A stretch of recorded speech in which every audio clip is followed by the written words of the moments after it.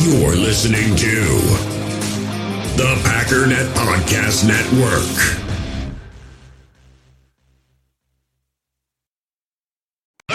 Inches to go. Debater. 17-14. Cowboys out in front. Starr begins to count. Takes the snap. He's got the quarterback. And the Green Bay Packers are going to be world champions.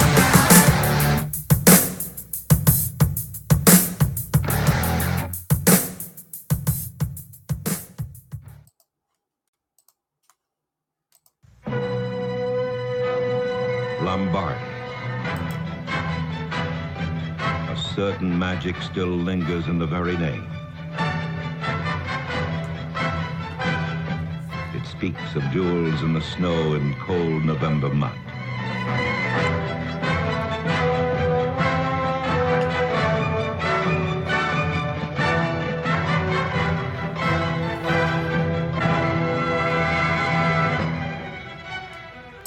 All right, welcome into Packers Total Access. I'm your host, Clayton Bailey. You can check us out on Packernet.com. You can find me on Twitter at Packers_access. If you'd like to email the show, you can send a message to PackersTotalAccess@gmail.com. And guys, we've got a special episode today. If you haven't caught on, we're going to be covering Vince Lombardi, and I've had this one in my back pocket for quite some time. And I'm really excited about just kind of trying to outline the entire life of Vince Lombardi. So this show is going to be a little long. I'm hoping to keep it under an hour, but we definitely want to do Vince Lombardi justice because he's arguably the greatest coach in the history of the National Football League. Obviously, the Super Bowl trophy is known to everyone as the Lombardi, right? And named after Vince. And just what a colorful story! What an amazing man, amazing family man, amazing man of faith. All those things, all the stories you've heard are true. And I'm really, really excited about trying to, like I said, do it justice and just kind of outline his entire life. So I think the best way to handle this, and I want to apologize up front, let's go ahead and get the ads out of the way because I want this to roll all the way through. We can either do it that way or just have them, randomly interrupt halfway through. But I really don't want to take that approach. So what we're going to do is go ahead and handle the ads right now. We're going to pay a few bills, get that out of the way. And then on the other side, we're going to go nonstop all the way through Vince Lombardi's life. So let's take us a quick break, get these out of the way, and we'll be right back. All right, let's get to it. So first things first, everybody's story, it starts with the childhood story, right? So all these audio clips you're going to be hearing come courtesy of NFL Films and A Football Life Vince Lombardi. So let's just go ahead and kick this thing off right. I was born on June 11th, 1913. I was born in the old Sheepshead Bay section of Brooklyn. My father was a meat cutter first and then went into business for himself in the wholesale meat business. He worked hard and he expected us to be the same way. My father was very heavily tattooed. He had tattoos on his fingers. One hand said work, at W-O-R-K, and the other one was play, P-L-A-Y. Work and play, sort of the dichotomy of life. I'm not sure how much Harry Lombardi got to play. He worked most of the time. As the boys grew up, they went to work in that meat packing. And they were carrying half of a cow. And I think that was my grandfather's way of teaching discipline. So you hear there, he came up through a blue collar raising, and I think a lot of people today, they try to virtue signal, they try to grandstand, and they take famous figures of the past and they try to make them out to be something that they weren't, right? To kind of fit their political narrative, right or left, doesn't matter to me. They try to downplay their faith and things like that.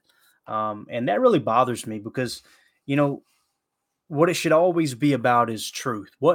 What's the true story behind this person, behind this legend, behind this event? It should always come back to truth. And it's sad that our society's gotten so far away from what is fact and what is fiction. And it's amazing of all the fact checkers and just nonsense that we have going on today. we still somehow steer away from the truth, right? And that's what I want this show to be about. That's what I want this specific episode to be about, is you're going to get the truth about Vince Lombardi, okay? And you're not going to be disappointed. So with that childhood audio playing, let's just go ahead and jump into the early years. It says Lombardi was born on June 11th, 1913 in Sheepshead Bay neighborhood of Brooklyn to Enrico Harry Lombardi and Matilda Maddie Izzo. Says Harry's mother and father, Vincenzo and Michelina, immigrated from Salerno, Italy. Maddie's father and mother, Anthony and Loretta, immigrated from Vitri di Potenza, and I can't say the other part of Italy there. Harry had 3 siblings, and Matilda had 12. Vince was the oldest of 5 children, including Madeline, Harold, Claire, and Joe. Both the Lombardi and Izzo clans settled entirely in Sheepshead Bay. Matilda's father, Anthony, opened up a barbershop in Sheepshead Bay before the turn of the century. At about the time of Lombardi's birth, Harry and his brother Eddie opened a butcher shop in the meatpacking district of Manhattan. I think that's pretty cool that he goes on to be a legendary coach for the Green Bay Packers, whose team name is after a meatpacking company in Green Bay, and he came from a family of meat packers. Pretty cool. Throughout the Great Depression, Harry's shop did well, and his father prospered, or his family prospered. Lombardi grew up in ethnically diverse middle-class neighborhood. Church attendance was mandatory for the Lombardis on Sundays. Mass would be followed with an equally compulsory few hours of dinner and extended family members and friends and local clergy. Lombardi himself was an altar boy at St. Mark's Catholic Church. Outside their local neighborhood, the Lombardi children were subject to rampant ethnic discrimination that existed at the time against Italian immigrants and their descendants. As a child, Lombardi helped his father at the meat cutting business, but grew to hate it. At the age of 12, he started playing in an uncoached but organized football league in Sheepshead Bay. So I want to stop here a minute. You know, it's so important to understand that it wasn't one specific race that got discriminated against. You had all of these different races, all of these different ethnic backgrounds, all of these immigrants, you know, fleeing other countries, whether it was, you know, in some cases fleeing Hitler, who was, you know, making his bloodthirsty rampage across Europe, right? And they wanted to come to a free world. Or whether it was, you know, Italians that wanted to come for this great opportunity that was known as America, right? But somehow or another, that all gets lost. That all gets lost that these people suffered too. You know, my descendants, right, or my ancestors, I should say, you know, they were Scottish-Irish. There was Irish slaves in the United States. There's a ton of different stories that go along with this, but somehow it gets swept under the rug. It's important to understand that we all come from all these different backgrounds, and everybody faced adversity, but somehow or another, we made this country work, right? And Lombardi's family is one of those families that was just, I mean, they're heroes in my eyes. They fought through that adversity. They made it work. And as we get on into this story of Vince Lombardi, you're going to find out that not only did he get his family out of that situation and create this awesome name for, you know, for the Lombardi clan, right? But he also helped Black Americans, football players, fight that same racism, that same prejudice against their people, right? And Lombardi's just an absolute beast, is all I got to say. So high school, it says Lombardi graduated from the 8th grade at PS 206 at age 15 in 1928. He then enrolled in the Cathedral Preparatory Seminary, a division of Cathedral College of the Immaculate Conception in Brooklyn, a 6-year secondary program to become a Catholic priest. At Cathedral, he played on the high school's baseball and basketball teams, but his performance was hindered by his poor athleticism and eyesight. Against school rules, he continued to play football off campus throughout his studies at Cathedral. After competing 4 years at Cathedral, he decided not to pursue the priesthood. He enrolled at St. Francis Preparatory High School for the fall of 1932. There he became a charter member of the Omega Gamma Delta fraternity. His performance as a fullback on the Terriers football team earned him a position on the virtual all-city football team. So he goes on to Fordham University. In 1933, Lombardi received a football scholarship at Fordham University in the Bronx to play for the Fordham Rams and coach Jim Crowley, who was one of the four horsemen of Notre Dame in the 1920s. A lot of people don't know that. You see the old school picture of the four horsemen of Notre Dame, the great backfield that they had up there under Newt Rockne in the 20s. And one of those four horsemen was actually Lombardi's coach at Fordham University. During his freshman year, Lombardi proved to be an aggressive, spirited player on the football field. Prior to the beginning of his sophomore year, Lombardi was projected to start games at the tackle position. Lombardi was only 5'8" and about 180 pounds and was classified as undersized for the position. In his senior year of 1936, he was the right guard in the 7 Blocks of Granite, a nickname given by Fordham University publicists to the Fordham University football team's offensive front line. In a game against Pitt, he suffered a severe gash inside his mouth and lost several teeth knocked out. He missed most of the remainder of the game until he was called in on defense for a successful goal line stand that preserved a scoreless tie. The Rams were 5-0-2 before losing in the final game of the season 7-6 to NYU. The loss destroyed all hopes of Fordham playing in the Rose Bowl and taught Lombardi a lesson he would never forget: never to underestimate your opponent. So literally lost multiple teeth, had a really bad gash in his mouth, went in and still performed a goal line stop on defense later in the game. Early in his career, Lombardi graduated from Fordham University on June 16, 1937. The nation was still plagued by the Great Depression, so there were few opportunities for the young Lombardi. And for the next 2 years, he showed no career path or ambition. He tried to play semi-professional football with the Wilmington Clippers of the American Association and worked as a debt collector for a collection agency. But those efforts were quickly proved to be failures. With his father's strong support, he enrolled at Fordham Law School in September of 1938.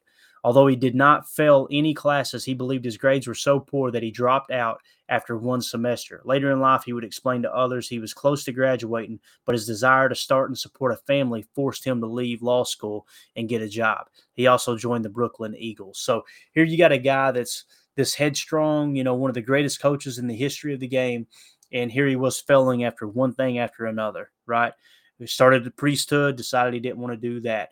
Started law, didn't want to do that, right? And until it was later in his life where he found his true passion. But at St. Cecilia High School in 1939, Lombardi wanted to marry his girlfriend, Marie Planitz, but he deferred at his father's insistence because he needed a steady job to support himself and a family. He married Marie the following year. In 1939, Lombardi accepted an assistant coaching job at St. Cecilia's Catholic High School in Englewood, New Jersey. He was offered the position by the school's head coach, Lombardi's former Fordham teammate, quarterback Andy Palaio. Palaio just inherited the head coaching position from another Fordham teammate, Nat Pierce, the left guard for the 7 Blocks of Granite, who had accepted an assistant coaching job back at Fordham. In addition to coaching, Lombardi, age 26, taught Latin, chemistry, and physics for an annual salary of under $1,000. In 1942, Andy left St. Cecilia's for another position at Fordham, and Lombardi became the head coach at Cecilia's. He stayed a total of 8 years, 5 as head coach. In 1943, St. Cecilia's was recognized as the top high school football team in the nation, in large part because of their victory over Brooklyn Prep, a Jesuit school considered one of the best in the eastern United States. Brooklyn Prep that season was led by senior Joe Paterno. Holy cow, I had no idea about that. A Jesuit school considered one of the best teams in the eastern United States. Brooklyn Prep that season was led by senior Joe Paterno, who, like Lombardi, was to rise to legendary status in football. Lombardi won 6 state private school championships in the New Jersey Independent School Athletic Association and became the president of the Bergen County Coaches Association. Fordham in 1947, Lombardi became the coach of a freshman teams in football and basketball at his alma mater, Fordham University. The following year, he was an assistant coach for the varsity football team under head coach Ed Danowski, but he was arguably the de facto head coach. In West Point, following the 1948 season, Lombardi accepted an assistant coaching job at the U.S. Military Academy at West Point, a position that greatly influenced his future philosophy and system of coaching. He was offensive line coach under head coach Colonel Red Blake. As in integral as religion was to Lombardi, sense of self, it was not only until he reached West Point and combined his spiritual discipline with Blake's military discipline and his coaching persona began to take its mature form. Blake's emphasis on execution became a trademark of Lombardi's coaching style. So you hear how he ran a minute amount of plays, a minute style of offense, I guess you could say. Just a handful of plays they would run over and over and over in Green Bay. And he said, it was, we're going to pursue excellence. I think one of the famous quotes was, we're going to pursue perfection, knowing full well we can't catch it. But we're going to pursue it because when we do, we will catch excellence in the process. That was one of his famous quotes. And he obviously learned that under Red Blake. He said, decades later, looking back on his rise, Lombardi came to regard Blake's decision not to resign as a pivotal moment of his own career. It taught him perseverance. So Red Blake was looking to resign, and Lombardi would become the head coach more than likely. When Red Blake decided not to resign, Lombardi kind of acknowledges that as a pivotal moment in his own career. It taught him perseverance.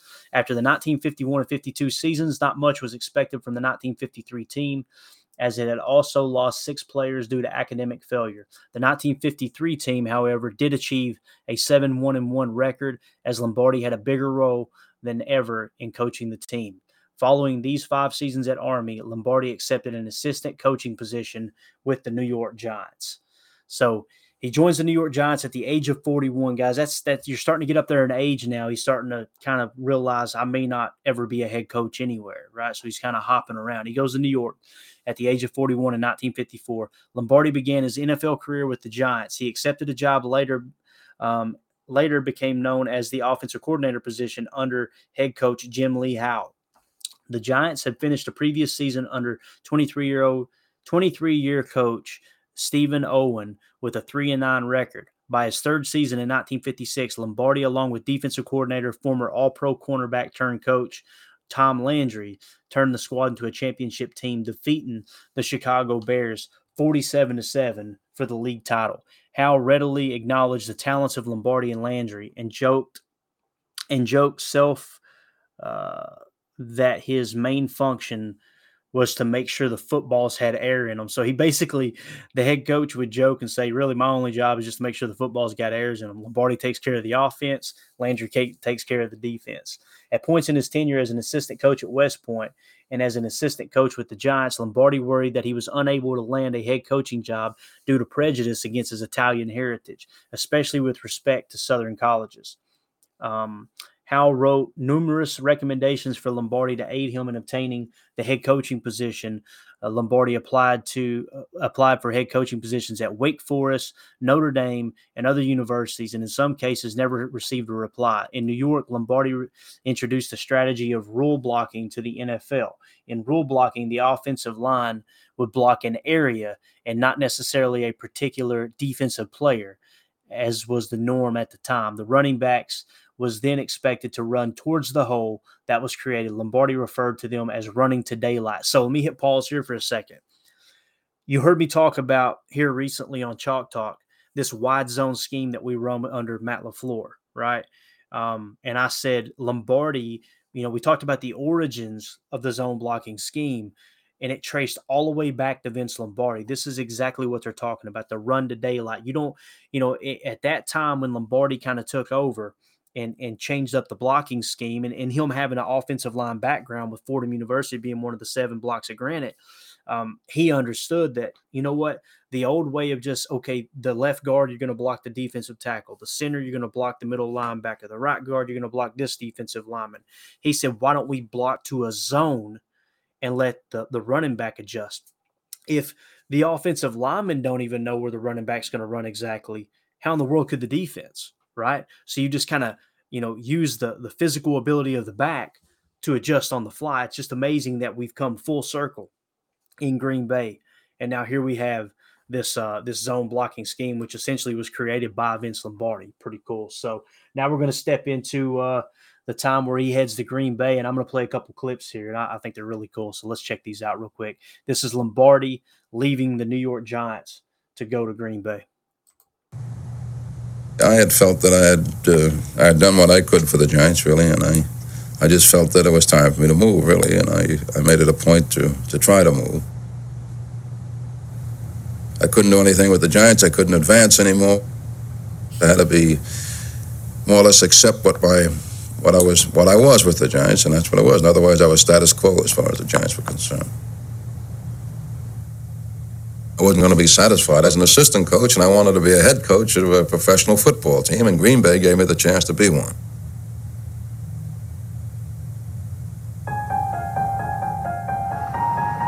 In January 1959, Green Bay, Wisconsin saw the dawning of a new era. The smallest NFL city had seen its once proud franchise reduced to a last-place team that won a single game in 1958. Disgusted fans had seen enough and hung team president Dominik Olejniczak in effigy. They were really in danger of actually losing their franchise. It was a very vulnerable situation. We were hoping change would come. I get a kick out of people saying, well, we expected something. No one expected Coach Lombardi. He was completely ready. He had a fire in him unlike any other coach. It's the fact that he had those 20 years in the vineyards, preparing himself, thinking that he was better than people realized. All of those frustrations made the great Lombardi possible. When Lombardi came in, he said, I know there's a board of directors, and he says, I want to make one thing perfectly clear. I'm in charge here. Even though his only head coaching experience was limited to high school, 45-year-old Vince Lombardi also insisted on becoming general manager. Since the Packers were community-owned, it was up to the executive board and team president Olejniczak to address Lombardi's demands. Olejniczak, he treated like a janitor. Early on, they played a inter-squad game, and Lombardi sat up in the stands, and Olejniczak came down the next day, and he said, here's a list of things that the board of directors said were wrong. And Lombardi took the paper, crumpled it up, threw it on the ground. He says, I'll coach the damn team. You got to remember something. Vince worked so hard to get where he got. Failure could not be an option because he always believed in his heart he'd never get another chance. Love it. And, so many great things happen in the course of history when people take that approach, right? When it's, hey, burn the ships. And I don't know if you guys know the story of Burn the Ships, but it was about a great conquistador that was overtaken. I believe it was the Aztec in, down around the Mexico area, maybe in the Southern America and into South America. And basically they washed up on the shores. And the story goes, as soon as they washed up on the shores, he ordered his men to burn their ships. And everybody looking at him like, what do you mean burn the ship? How are we going to get back home? And he said, if we leave, we're leaving on their ships. Like, failure is not an option, period. Burn the ships, and we either survive this attack and take over their entire empire and go back home on their ships, or we die trying. Failure is not an option. And it might be kind of an extreme comparison in talking about Lombardi's story, but that's the approach he had. He had run out of time. He was an aging coach. And his very first head coaching job outside of, coaching high school, he got his one opportunity. And you heard him talk about how Dominik Olejniczak, which Olejniczak, you've heard me tell this story numerous times, and I don't want to give the impression that Olejniczak was a bad person. You hear that clip, and it kind of makes you think that the president of the Packers was a bad person. One of the most celebrated men in the history of the Packers. Great human being, great leader. But when Jack Vanese, you guys heard me do an episode on the greatest scout in Green Bay history. Basically, he was scouting 10 years before Lombardi got there, so all of this Hall of Fame talent was sitting there from Jack Vanese. Jack Vanese helped them find Vince Lombardi. And when he approached Vince Lombardi, he said, listen, you're going to get offered this job, and if you take it, you need to tell them you want complete control over the team. This board of directors, they're great men. and they want what's best for the organization, but they don't have a freaking clue on how to run a football team, and they're going to screw it up like they have in the past. You've got to go in there and absolutely demand respect and demand complete control and be the general manager. And that's exactly what he did. So you hear that story about how Olejniczak comes down and hands him the paper. Here's the thing the board of directors wants changed. Lombardi crinkles it up, throws it on the ground and says, I'll coach the GD team. Like, it took that kind of approach to rattle the cages of the board of directors, because they hadn't had success in over a decade, ever since Curly Lambeau had left, right?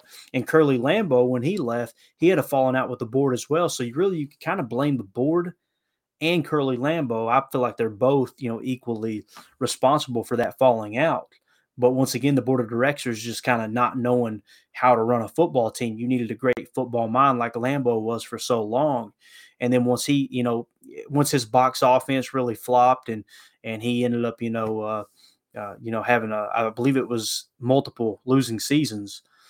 He finally decided, hey, I'm going to step down, and the board of directors wanted him to step down too from his spending and all that. So you have kind of these two ships passing in the night. You have Lambeau leaving, and you had a decade of losses. But then Jack Vainisi steps in and starts to build this scouting department, and he starts to network. And not only does he find people like Bart Starr, Jerry Kramer, Ray Nitschke, Jim Taylor, Paul Hornung, all these great players, right? On and on and on and on. He goes out and recruits Vince Lombardi as well. And it's so cool, too, that when you talk about the family side of this, what was Lombardi's family thinking? What were they going through? They're living in New York City. He's an assistant coach for the Giants. He grew up in New York. He grew up in Brooklyn, so this is like his stomping grounds. And then he comes home one day and says, hey, look, I'm taking a head coaching job in Green Bay. And they're like, where? Where's Green Bay? Let me play a little clip. This is his daughter, Susan, talking about that very moment.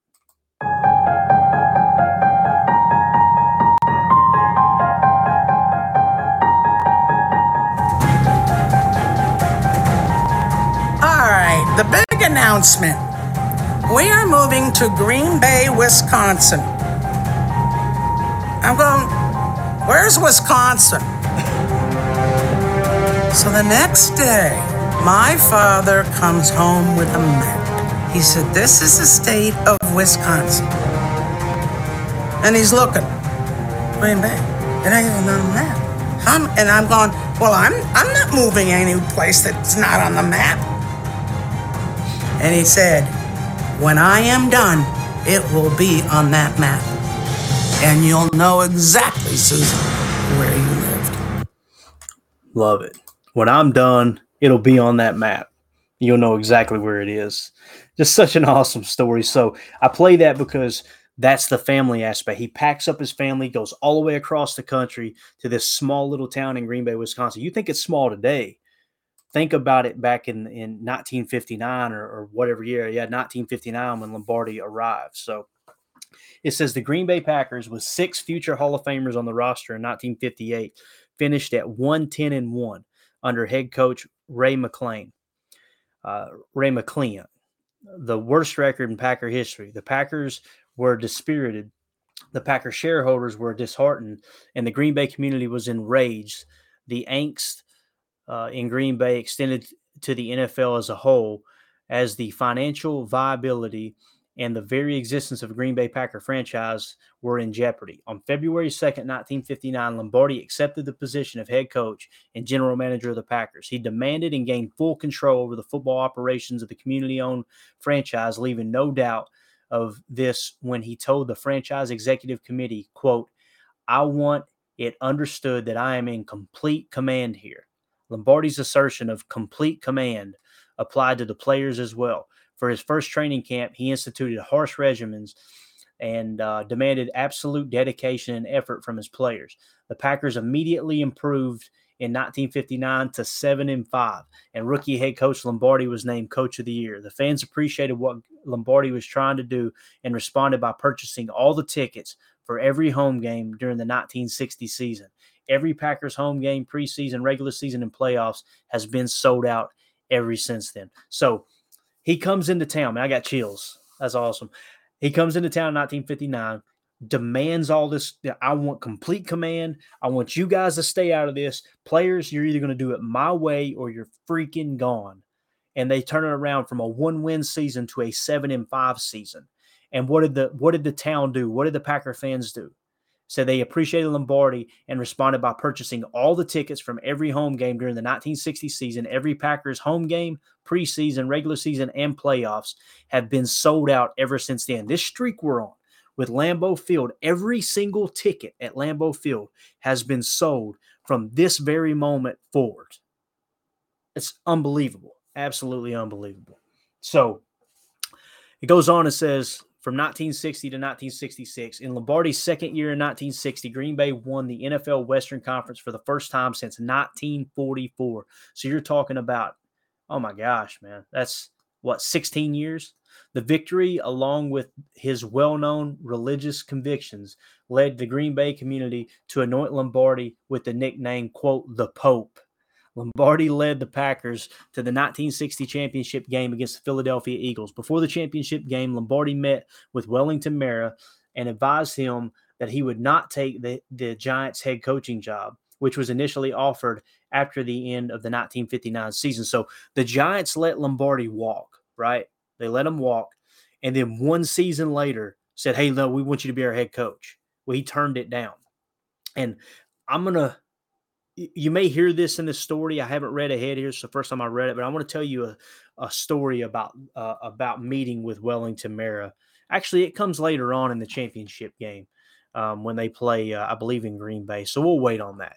In the final play of the game against the Eagles, in a drive that would have won it, the Packers were stopped a few yards from the goal line. Lombardi had suffered his first and only championship game loss.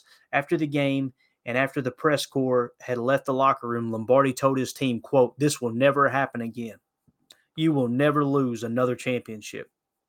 In later years, as coach of the Packers, Lombardi made it a point to admonish his running backs, and if they had failed to score from 1 yard out, he would consider it a personal affront to him, and he would seek retribution. He coached the Packers to win their next 9 postseason games, a record streak not matched or broken until Bill Belichick won 10 straight from 2002 to 2006 with New England. The Packers defeated the Giants for the NFL title in 1961 in Green Bay 37-0. Okay, so this is the story here. So Wellington Mara brings his New York Giants, and you got to understand, Vince Lombardi absolutely loved the Mara family. The Mara family had become like a second family to him. He worked for the Giants. They gave him his first big break as offensive coordinator, and absolutely loved him. The story goes, and this was Vince Lombardi's son that told this story. I don't have the clip, but I'm just going to tell the story as best I know it. They said that Lombardi met with Wellington Mara in Green Bay the night before the game. They had dinner. They drove to dinner together. They had dinner, and they said as soon as they got through eating, Lombardi stood up real quick, put his napkin on the table, and said, tomorrow we're going to beat you. And he left and didn't even give Wellington Mara a ride. So Wellington Mara had to find a ride back to his hotel, and Lombardi told him, tomorrow we're going to beat you. What did he do? He went out the next day, won 37-0 over the big bad New York Giants. In 1962, 16-7 at Yankee Stadium. So in 1962, he also defeated the New York Giants for the championship and a 16-7 victory at Yankee Stadium. You guys heard me talk about that, how they said that the entire population of the city of Green Bay could fit inside Yankee Stadium. And here, little bitty Green Bay goes up there and just smacks them around, marking the first 2 of their 5 titles in Lombardi's 7 years. After the 1962 championship victory, John F. Kennedy, president, called Lombardi and asked him if he would come back to Army and coach again. Kennedy received Lombardi's tacit refusal of the request. His only other postseason loss occurred to the St. Louis Cardinals in the third place playoff bowl after the 1964 season, officially classified as an exhibition game. Including postseason but excluding exhibition games, Lombardi compiled a 105, 35, and 6 record, 740 winning percentage as head coach, and never suffered a losing season. He led the Packers to 3 consecutive NFL championships in 1965, 66, and 67, a feat accomplished only twice before in the history of the league, once by Curly Lambeau, co-founder of the Packers, who coached the team to their first 3 straight NFL championships in 1929, 30, and 31. At the conclusion of the 1966 and 67 seasons, Lombardi's Packers won the first 2 Super Bowls for the championship in 5 of the 7 seasons. It goes on to talk about the Ice Bowl. It goes on to talk about the Packers sweep, all of which of those we have covered. And, of course, a lot of people don't know after he won that second Super Bowl, he stepped down as head coach, and he was still the general manager. And then the following year, he left for the Redskins. And the reason he left for Washington was because they offered him part ownership of the team. And that's something that obviously was not an option in Green Bay. It's actually the reason that Curly Lambeau left Green Bay in the first place, is because he wanted to become owner. He actually went behind the board of directors and tried to get a group of investors to be able to purchase the team from the board of directors and from the city of Green Bay. Kind of that moment where Lambeau kind of turned heel for a minute, right? And that's why he went to Chicago. Later on, he came back and was welcomed back and everything. But that's kind of Lombardi's story in Green Bay. He went on to Washington and actually coached them to a winning season, if I remember correctly as well. That first year that he was gone to, he coached the Redskins to a 7-5-2 record, and the Packers under Phil Bankston finished 6-7-1. So you could see Lombardi was the big difference there for sure. So as we get ready to wrap up, here's, in my opinion, the most important aspect of Vince Lombardi. You know, Jack Vanese, when he went searching for Vince Lombardi, and he wasn't the only one involved, but he was a huge player in that. You know, you heard how Vince Lombardi was discriminated against because of his Italian, background. And at one point, he was told by a number of different administrators, I guess you could say, for universities, he was applying for head coaching jobs in college football, that I don't think you're going to get a job because your last name ends in a vowel. And that basically meant because you're Italian American. So there was all this racism towards Italian Americans at the time that was preventing him from getting the job. So when he gets the job in little bitty Green Bay, he goes up there with this chip on his shoulder. First of all, not only was he very, very, very defensive over minorities, and rightfully so. I mean, he was basically one himself, but also his brother, who you hear his voice from time to time in these audio clips I'm playing, was actually gay. So Lombardi, a lot of people don't know this, but when he coached in Washington, he actually had one of the first openly gay players on the Washington Redskins team. And it was something that it was important to him to help protect them as well, because he had a brother that was gay. And I just think it's a testament to the man he is. I'm not saying – I try to keep my personal beliefs out of stuff, but it bothers me when people conveniently overlook certain details of stories. And that's something that I think is very, very important, just to tell the story of the man he was. But when he gets to Green Bay, where Lombardi really separated himself from the other coaches, first of all, you've got to succeed before you can make change, period.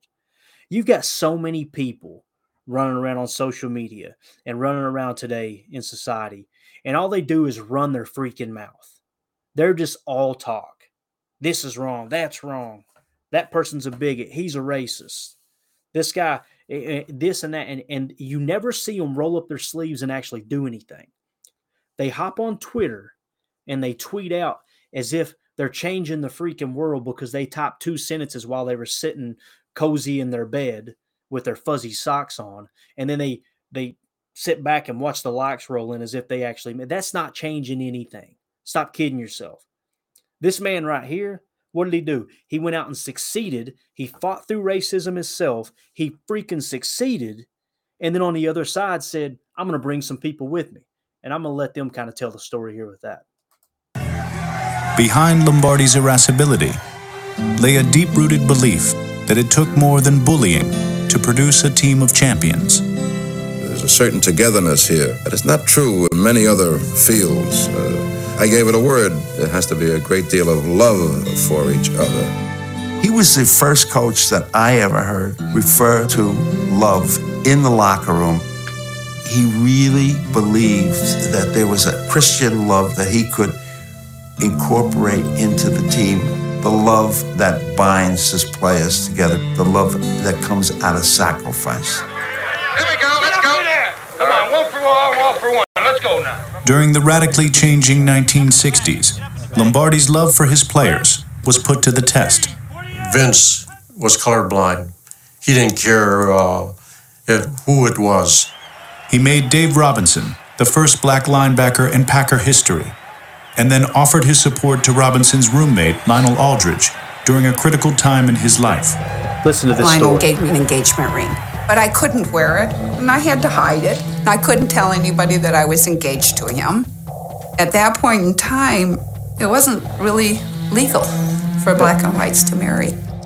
There was a player that had married interracially a couple years before Lionel and I were thinking about it.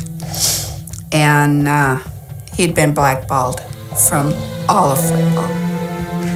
So Lionel wanted to know what Lombardi's reaction would be. Vince called him in because he'd gotten complaints about Lionel importing this white girl to Green Bay. And then Lionel told him, he said that he wanted to marry her, but he was afraid of being blackballed. And Lombardi told him, I don't care who you marry, as long as you play good football, you keep your nose clean.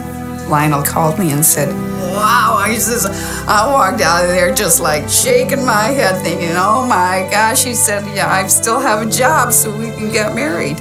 When he came back to me from Vince, he came right to me and told me, he said, Vince told me Vicky and I can get married. He was happy as a lark. The issue of prejudice was especially sensitive for Lombardi given his own past. And when several team owners learned of the situation, he remained adamant in his support of Aldridge. Pete Rozelle, the commissioner of football, got wind of it. And to Lombardi's credit, said, this is my team. You can't tell me what to do with my team. They can do what they want as long as it's okay by me. He just was amazing in the fact that if he believed in something, he fought for it. Love it. First of all, I mean, you see the video and the picture of Lionel Aldridge and his wife, black Lionel Aldridge, and, his wife was this just beautiful, blonde white woman. And they like made the perfect couple in today's society. You look at a picture of them together, it's like, wow, what a beautiful couple. And at the time it was like, how dare they, right? Totally different times. And I love what she said right there. If Lombardi believed in something, he fought for it. He didn't talk about it. He didn't run his mouth. He put his job on the line. He went to bat against other owners. He went to bat against the commissioner and said, shut up. This is my team. Mind your own business. You can't tell me how to run my team. Now, how did he have the ability to do that? Because he had already got complete control from the board of directors. There was no racist owner to step in and tell Lombardi, you can't do that. Why is that? Because all the great people in the city of Green Bay, Wisconsin, that rallied together time and time and time again to buy stock to keep this team afloat, and the fact that those people own the team prevented one owner from having ownership of the team, therefore couldn't tell Lombardi to do what he thought was right, which probably would have been racist. And Lombardi was able to change the culture, not only in Green Bay, but throughout the landscape of the National Football League. But here we are today, and people still like to freaking pretend that Green Bay is some racist place. And I don't mean to get angry, but it does. Pardon my language, it pisses me off. Because all the talking heads on ESPN, all these people that say, oh, nobody wants to play in Green Bay, you can't get no free agents up there. And then they whisper behind the video, yeah, it's racist up there. It's mostly white people. Yeah, it is mostly white people because that's the people that settled in that area. But to pretend like they're racist is a freaking joke. All it is cancel culture. All it is let me stand up here on this stump for a second, pretend like I care about people more than they do. And it's all lies. And because Vince Lombardi literally went up there and he didn't change any culture. He didn't change racism in Green Bay. The people there have always taken care of one another. What he did was he went up there and he fought big city owners, like your big New York cities and your coveted Los Angeles and all these great cities that claim to be all about caring about people. And lo and behold, when you look up, where does the majority of the videos surface when somebody's getting beat by a cop? Where do the videos surface from, all these crazy racist acts? It very seldom happens in a small town like Green Bay, Wisconsin. And I don't mean to get heated, but it's just the truth's the truth. And that's why we started this episode that very way. If it wasn't for people like Vince Lombardi, football would not be at the stage it's at right now with creating equality more and more every year. And I think it's important that the city of Green Bay, the people of Green Bay, you that's listening to my voice, the fans of the Green Bay Packers, play a huge role in that, because I guarantee you there's somebody listening to my voice right now that's got that piece of paper up on the wall like I do back here, because you bought stock and invested in the team, not to seek a dividend. That's what amazes me, is how all the haters go, oh, they got tricked into buying a piece of paper. It don't even pay dividends. You're a moron. You're a moron if you think Packer fans bought a piece of paper thinking that they're going to turn it in 10 years later and make a profit off of it. What a moron. Like, it's unbelievable how quick people are to prove their ignorance. It blows me away. But again, Lombardi, that's the other thing too. You never hear about Lombardi being a Christian. Ain't it funny how that gets swept under the rug? Because today's society paints this picture that Christians don't care about people, right? Whether you're a Christian or not, makes no difference to me. I don't care what your religious background is. As long as you're treating people with respect, no matter what their race is, no matter what their financial background is, no matter what their religious beliefs are, as long as you're treating them with respect and trying to take care of one another, I don't care what you could believe. You could be. I've got so many atheist friends, and it's sad, but I'm a Christian, and I have better conversations with my atheist friends than I do with some Christian people that go to my church, because they're so heavenly bound that they're no earthly good. They're so, I'm a Christian. I'm going to walk in here on Sunday with my Bible, and I'm going to pretend like I'm perfect. And as soon as that bell rings, boy, they sprint to their car. They're hollering at their wife on the way home. They're cussing their wife out in the car on the way home. And it's, well, we got to go over here and stand in line at a restaurant. And they're being rude and everything. And it's like totally the opposite from that. Tell you who's got the right idea. You've heard Ryan promote here lately his father's ministry. Now, I don't know a whole lot about his father's ministry, but just that little bit of intro that he gave, talking about, it's not about just telling people, hey, look, you need to be a Christian, go to church. You roll up your sleeves and you teach them how to get a hold of life a little bit. Not that you're any better than them, but it's just being willing to put your hand out and help somebody up. You know, not only help somebody up, but literally along the way, going through and kicking life's, you know what, having the awareness to just reach back every now and then and help somebody else up, and you not missing a single freaking step while you're doing it. That's what it's about to me. No matter what your religion is, no matter what your race is, helping one another out, taking care of one another. That's what Lombardi did. And I wanted to focus on this segment a little bit more, because that's more important than the winning record. Now, you got to understand that Lombardi isn't the man he is in the public's eyes without the success, without winning the first 2 Super Bowls and having that trophy named after him. But again, you've got to go out and succeed to give yourself a platform to actually make change.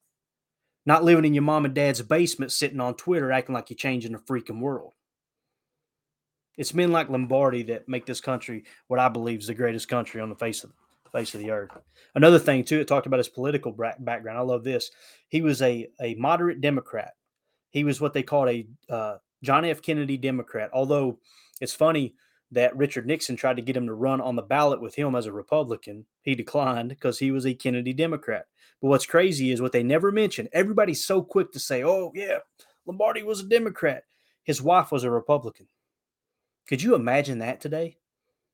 A Republican and a Democrat being married? Oh my God. It's like we've allowed the news media and these 2 political parties to convince us that that's not even an option. Not even an option. And it's sad. But here's the cool thing. We've got the opportunity to change that. We've got an opportunity to set down our swords and say, you know what? I'm going to get to know this person, and I'm going to try to understand their side. That's what's amazing, is that's all Aaron Rodgers has said with his political stances, is why can't we have a conversation? Why can't we love one another and come together, right? Instead, what's the media do? he's down there doing drugs in South America. And then when they point out it's not a drug, it's just a natural plant. Immediately, I heard a guy the other day, well-known Packers podcaster. He immediately, when a person approached him with a comment, he rolled his eyes and said, "You really think that's all he was doing down there? Dang, judge much? Yeah, okay. Put your stones back in your robe there, Hoss." So, anyway, the last part of Lombardi's life, he goes to Washington.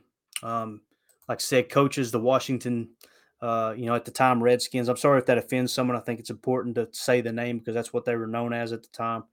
I've got a little bit of Cherokee in me. It doesn't offend me, but it's not my place to determine whether it offends someone else or not. So I try not to go down that road. But he goes to Washington, coaches them to their first winning season in forever, and then he gets sick. You notice he's having stomach pain, and lo and behold, he comes down with stomach cancer, and they remove part of his stomach to try to save him, and it was too late. So as we wrap up here, I'm just going to let this roll. This is going to last for a few minutes. It's a little bit long, probably about 8 minutes long. But this is the ending to this football life, and it tells about the death of Lombardi and talks about the legacy a little bit. We're going to wrap up with this, and then we'll get you guys out of here. But let's go ahead and play it. Vince Lombardi, the famed football coach of the Green Bay Packers and later the Washington Redskins, is gravely ill in a Washington hospital and is said to be near death. Lombardi's wife issued a statement at Georgetown University Hospital in Washington, which said he was suffering from an extraordinarily virulent form of cancer. We'd heard on the 6 o'clock news that he was in the hospital, and then my mother subsequently called me that night or the next morning, I can't remember, saying it was serious business and I better come out. My dad and I didn't communicate too well. I'm sure it was both of our faults. I never had any doubts my dad loved me, but he was hard. I had to probably grow up to his level, and I was probably getting there, but didn't have time. He said, "Come here." And somehow he got his hand up, and he put my hand in his, and he just squeezed it. And then I realized that my father was going to die. Mr. Vincent Lombardi, coach and executive vice president of the Washington Redskins, died at 7:12 a.m. today at Georgetown University Hospital. I usually wake up in the morning listening to Paul Harvey, and I opened up my eyes, it was raining, and I heard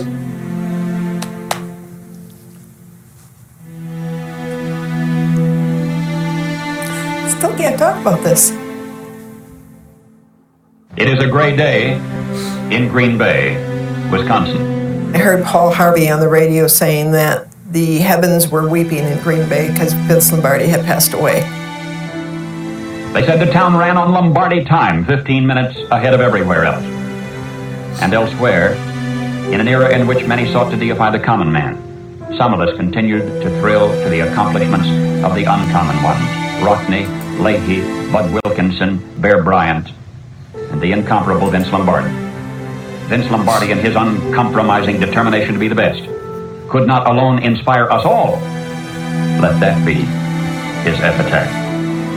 Unbelievable that this great man at age 57 had died.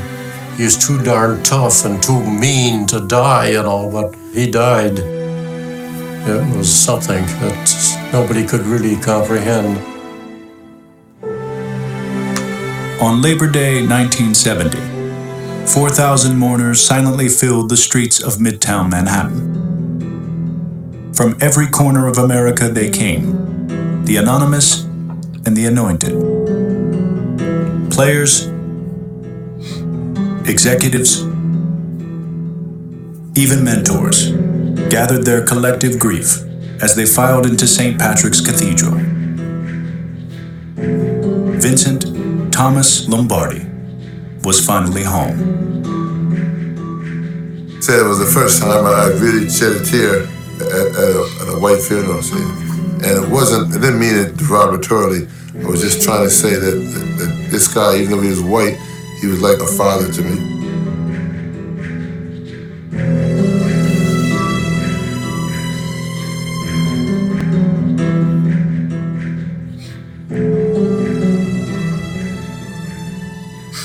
The saddest part of his death was his players. You could see the sadness inside of them.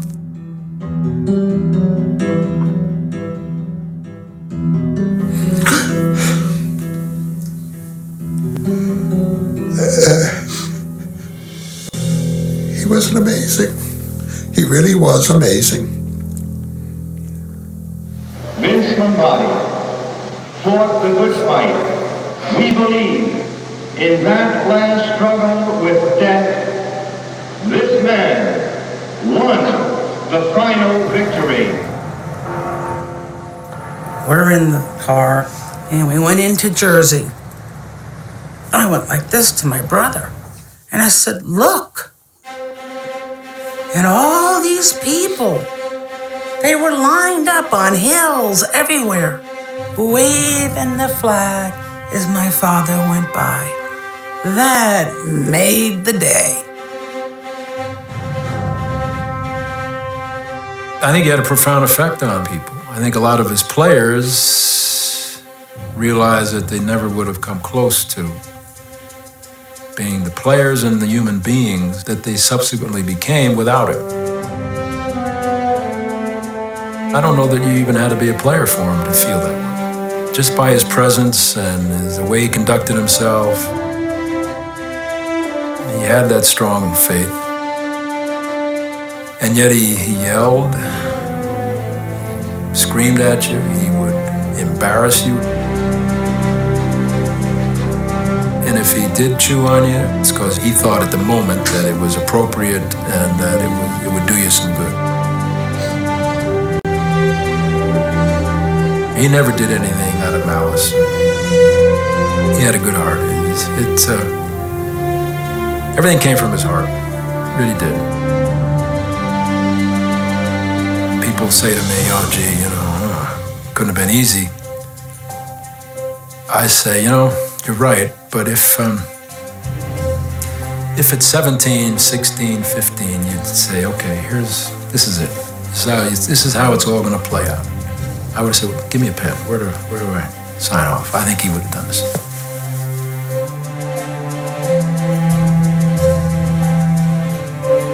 Someone to give you a testimony, it's a very emotional type of thing. Gives you with a great many thoughts, really, as to why and as to who and to where and whether you're particularly deserving.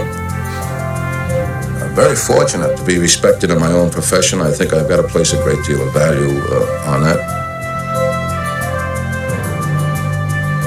I've got to have a great deal of gratitude for my parents, for my wife, for my two children, and certainly for all my superiors over the years. What I am today, let me put it that way, is all of these people were a part of it.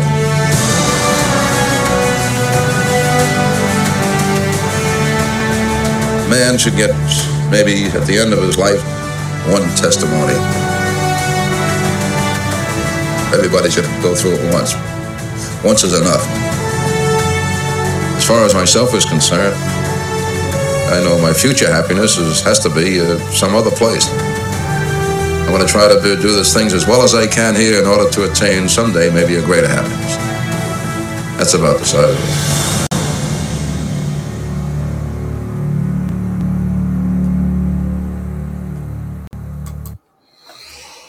In a world full of politicians, in a world full of grandstanders, in a world full of loudmouths, let's go out and be a Vince Lombardi. Let's go out and be the change we want to see in the world. Go Pack, go.